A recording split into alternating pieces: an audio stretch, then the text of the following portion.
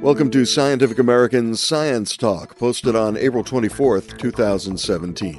I'm Steve Mirsky. On this episode... Look, we've got somewhere between 60 and 100 million cats out there, outdoor cats. We're not going to get them off the landscape immediately. And we are not proposing mass euthanasia at all. We're saying that we need to take this seriously. That's Peter Marra. He's the director of the Smithsonian Migratory Bird Center.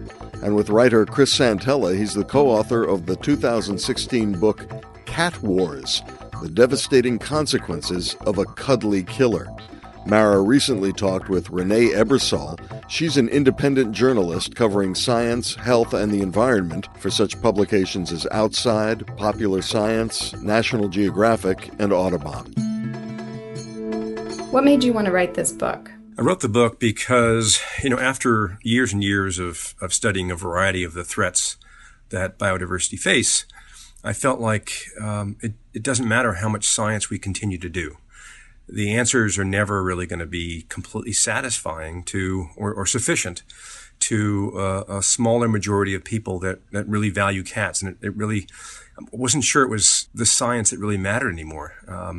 So I wanted to bring it out in a popular way to try to explain to people what the consequences really are of cats and how significant they are, not just from a biodiversity perspective, but also from a disease perspective. And stick my neck out there, which is what I did, to talk about what the choices are that we have to really make. These are choices that many of us deal with on a day-to-day basis as we continue to try to work to save biodiversity. That's why we wrote the book. I felt like this was really a huge issue. It is really a huge issue that most people don't recognize or don't understand. And how many birds are killed each year by cats? So in the United States, our best estimates are between 1.3 billion and 4 billion birds per year. And what about people who say, my cat never kills anything when it goes outside? So it's possible. And so, there are some cats that don't kill anything. But we also know from several other studies that have been done, very good studies, that cats typically only bring in about a third of the animals that they kill. So people actually put transmitters on cats and track them around, and they actually quantified and found everything that they killed. They also put video cameras around the cats' necks, and they showed that they're only bringing a few of the animals home that they actually kill. So we adjusted our values for that as well. But it's possible their cats don't kill. It is very possible. But that does not mean that it's okay to leave their cat outside, because there's lots of reasons not to let cats outside roaming around on their own. Now, your numbers are pretty large, but a lot of people might have the attitude that if a cat does kill one bird here and there, really what's the harm in that? It's not going to cause the extinction of a species. Yeah, it's an interesting comment. And the fact of the matter is that cats have killed enough animals, mainly on islands, to cause the extinction of species. In fact, the paper that we use in the book by Medina, a publication that came out in Global Change Biology, attribute 33 species extinctions to cats. There was actually just a paper that came out that updated that figure and increased it to 63 species extinctions. Now, I haven't had a chance to fully evaluate that paper yet, but that paper was published in the Proceedings of the National Academy of Sciences, which is a fairly reputable journal.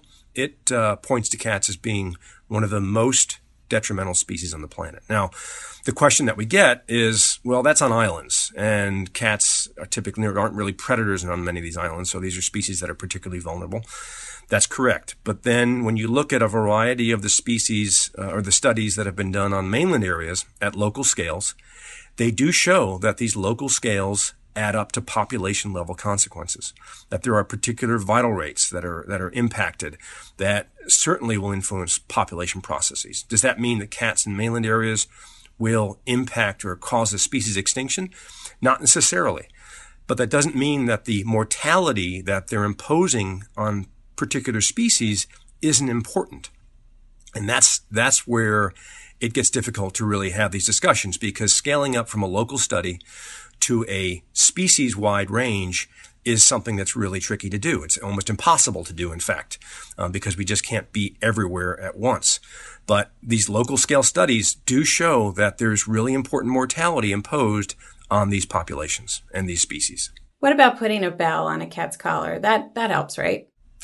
Actually, it probably doesn't help, in part because birds don't really know what a bell means. And by the time a cat is in position and ready to pounce, that bell, it's too late. It's not gonna do any good. And not only that, there are other reasons not to just let your cat outside. The idea of just kicking open your door and letting the cat roam is really not responsible pet ownership. We don't do that with dogs anymore. We sort of learned years ago that we can't just open our door and let dogs roam because it's not good for the dogs. And in this case, it's not good for the cats.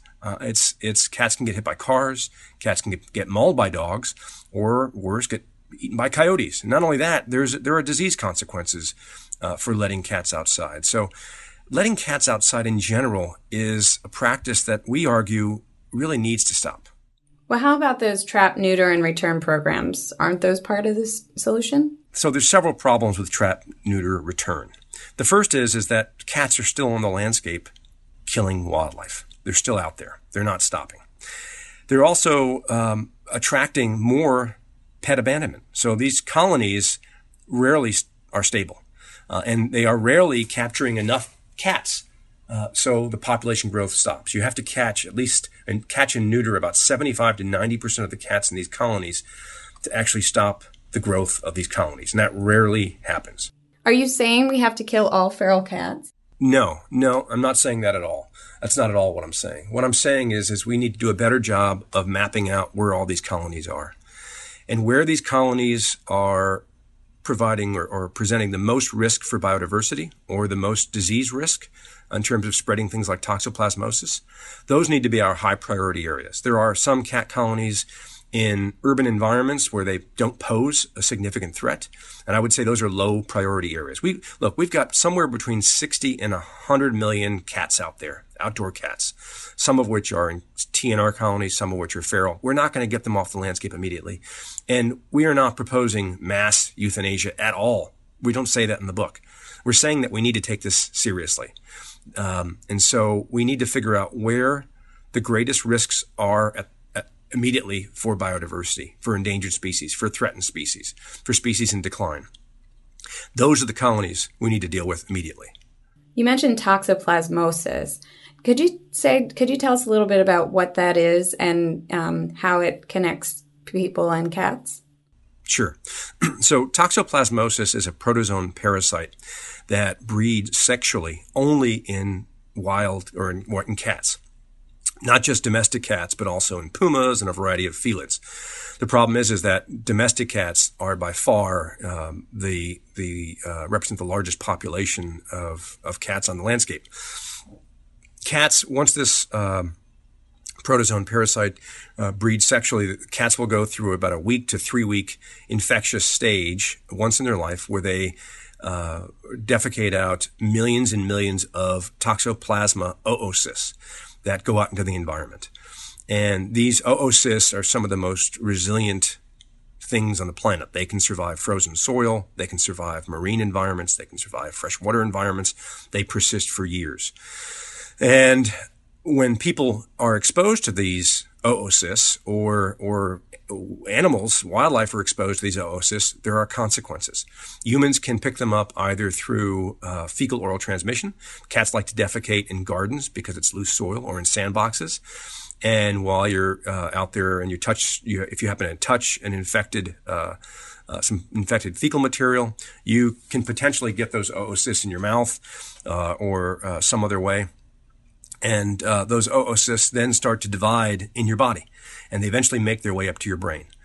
They go through several different stages.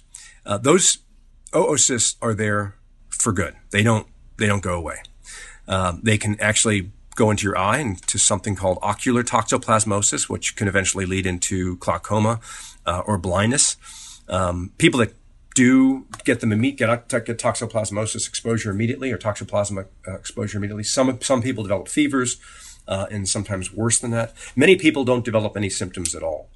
But over the past 10 or 15 years, there's been some incredible research, quite disturbing research, that has shown that people that are infected with toxoplasma and develop toxoplasmosis also develop several different types of mental illnesses, including things like schizophrenia, bipolar disorder, depression, and suicide.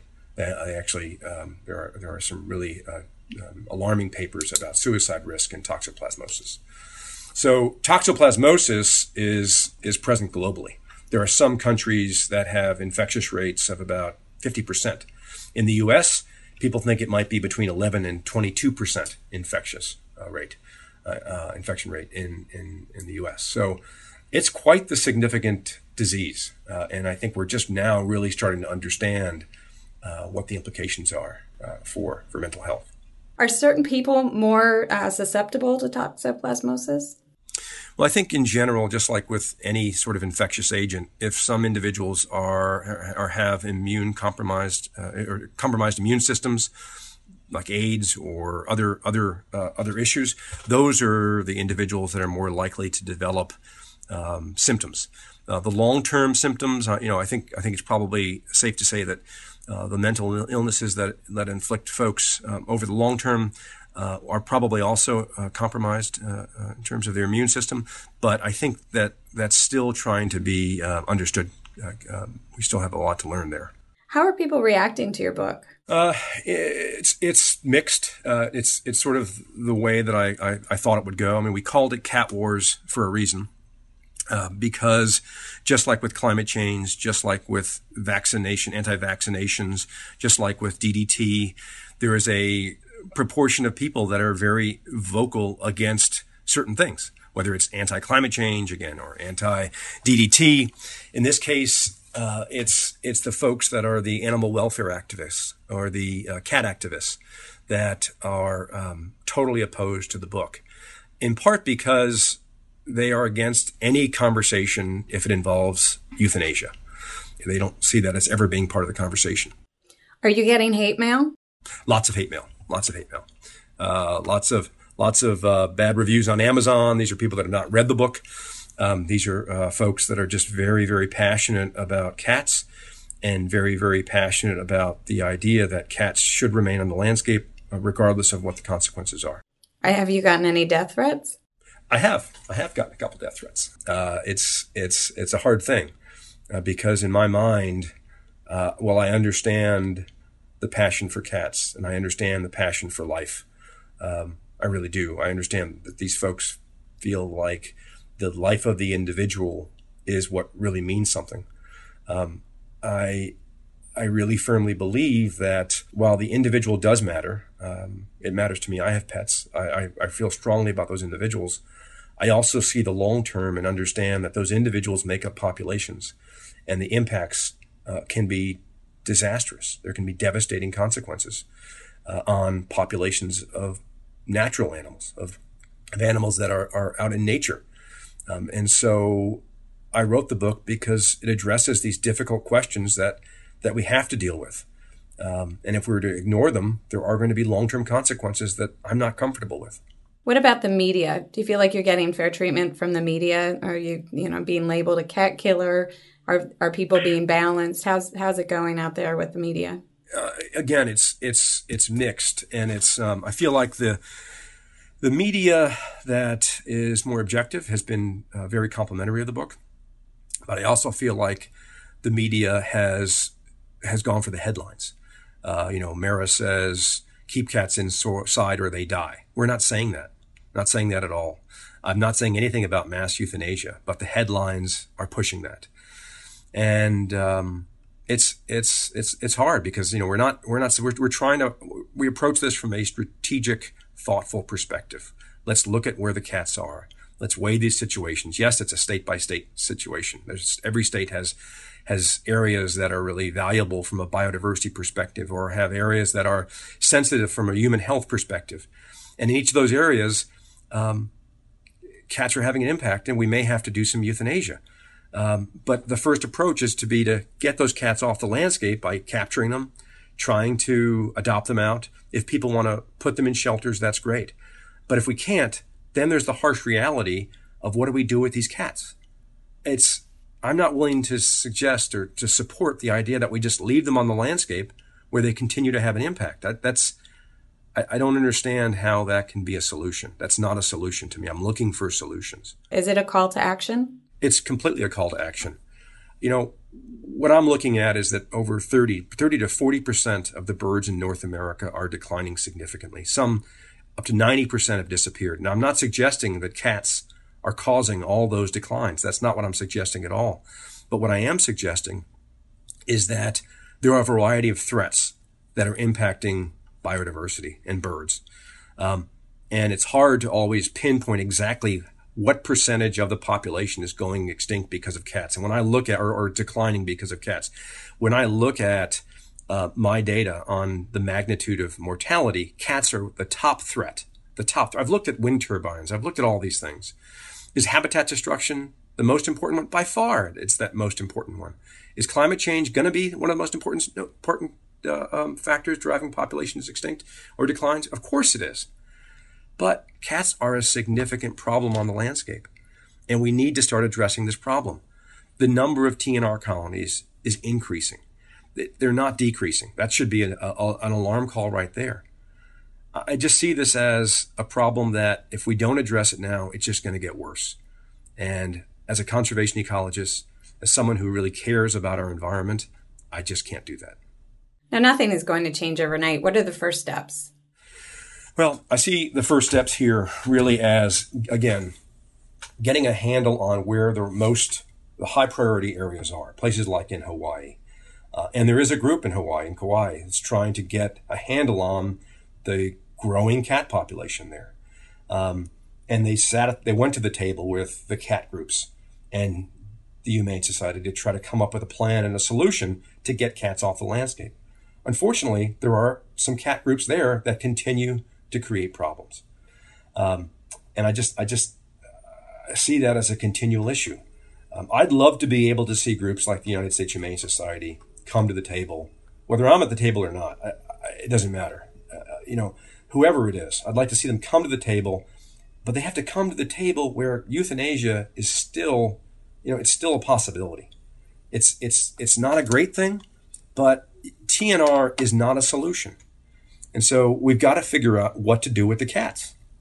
And just like with deer, just like with numerous other animals whose populations have skyrocketed and continue to cause real problems, we've got to bring euthanasia to the table. It's just essential. What about wildlife conservation groups? Can they play any part? Yeah, wildlife conservation groups would be tremendous. I think wildlife managers in general are a critical part of this. And for those TNR colonies that do remain, I would argue that wildlife managers have to be part of those discussions, part of that management regime that's established for the TNR colonies that stay on the landscape. And I'm not suggesting that all TNR colonies be removed. It's just going to be impossible. But the ones that remain, state wildlife managers, county wildlife managers, animal shelters that have the right proper training, have to be part of that management of those predators that are on the landscape. And so all these people have to come to the table, but we have to have an honest conversation about whether or not TNR is successful. And TNR is just not successful. So over the long term, we can't keep creating TNR colonies, especially in places where there are sensitive wildlife. One of the headlines that I've seen out there is the idea that you have to remove cats off the landscape by, quote, any means. What did you mean by that? So that was a quote that was taken completely out of context, and it speaks to the war and the tactics that are used by the animal welfare activists. It's funny because they'll use any means necessary to make their argument and to try to make the scientists look bad. And that's exactly what happened. In that case, we say, from a conservation ecology perspective, cats would be removed from the landscape by any means necessary. The very next sentence is, but with 60 to 100 million cats on the landscape, I forget the exact words, this is going to be a difficult thing to do. And then there's the difficult question of what to do with the cats once they're captured. That's exactly what we say. So it's clear we're not talking about creating, doing mass euthanasia, but that's how they spun it in the press. And that's the line that is sticking, unfortunately. But that's not what the book says. We do go on to talk about euthanasia. we do go on to talk about, the sad truth of what this means, and what people do in the field and how these things have been done to remove cats from the landscape. But that quote was taken completely out of context and spun in a way that just got people all riled up and incited a lot of people, and it was unfortunate. What if nothing is done to deal with this problem? What do you think will happen then? I think we'll continue to see the degradation of our environment. I think species will continue to decline. Cat populations will continue to grow. It'd be really unfortunate. Toxoplasmosis rates will continue to go up. We'll see other human health consequences. That's why I wrote the book, because I see this as a real problem. I really do see this as the silent spring of the 21st century. DDT didn't cause any extinctions because we stepped in. We let the science drive it.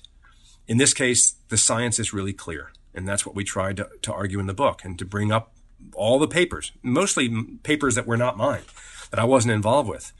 But we tried to bring the data forward and the science forward that made the case for the consequences of what cats are doing on the landscape. And if we just step aside and let it continue, then we're just going to continue to see impacts on birds, impacts on mammals, impacts on reptiles, and human health consequences that, eventually we may not be able to reverse them. Do you think people will heed your warning? Do you feel optimistic based on the reactions to your book so far and where things stand? Do you think people will listen to what you're talking about and maybe take some real actions? I think it's going to be slow. I don't think this is going to happen overnight, unfortunately. I choose to be optimistic. I think that when I look at New York State and the battles that went on in New York State, I think it was just last year, where the TNR folks were trying to get state funding, and the governor looked at the science, the governor looked at the evidence and said no. And I think that it's going to be that sort of an uphill battle. I think there's going to be states that continue to push TNR, that continue to not enforce leash laws and cat responsibility as a general policy.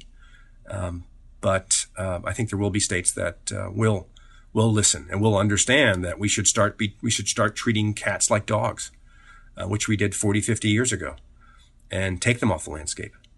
So I can only hope that it's going to take some time. I'm hoping it's not that much time, but I prefer to think optimistically. I'm not going to go away. I'm going to continue to push this topic along with other topics that I work on, not just cats, and hopefully we'll make some progress.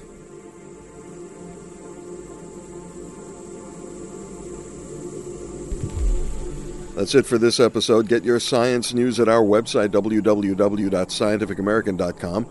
We're also now bundling our daily 60-second science podcasts into weekly editions posted on YouTube, where you can enjoy them by subscribing to the Scientific American channel.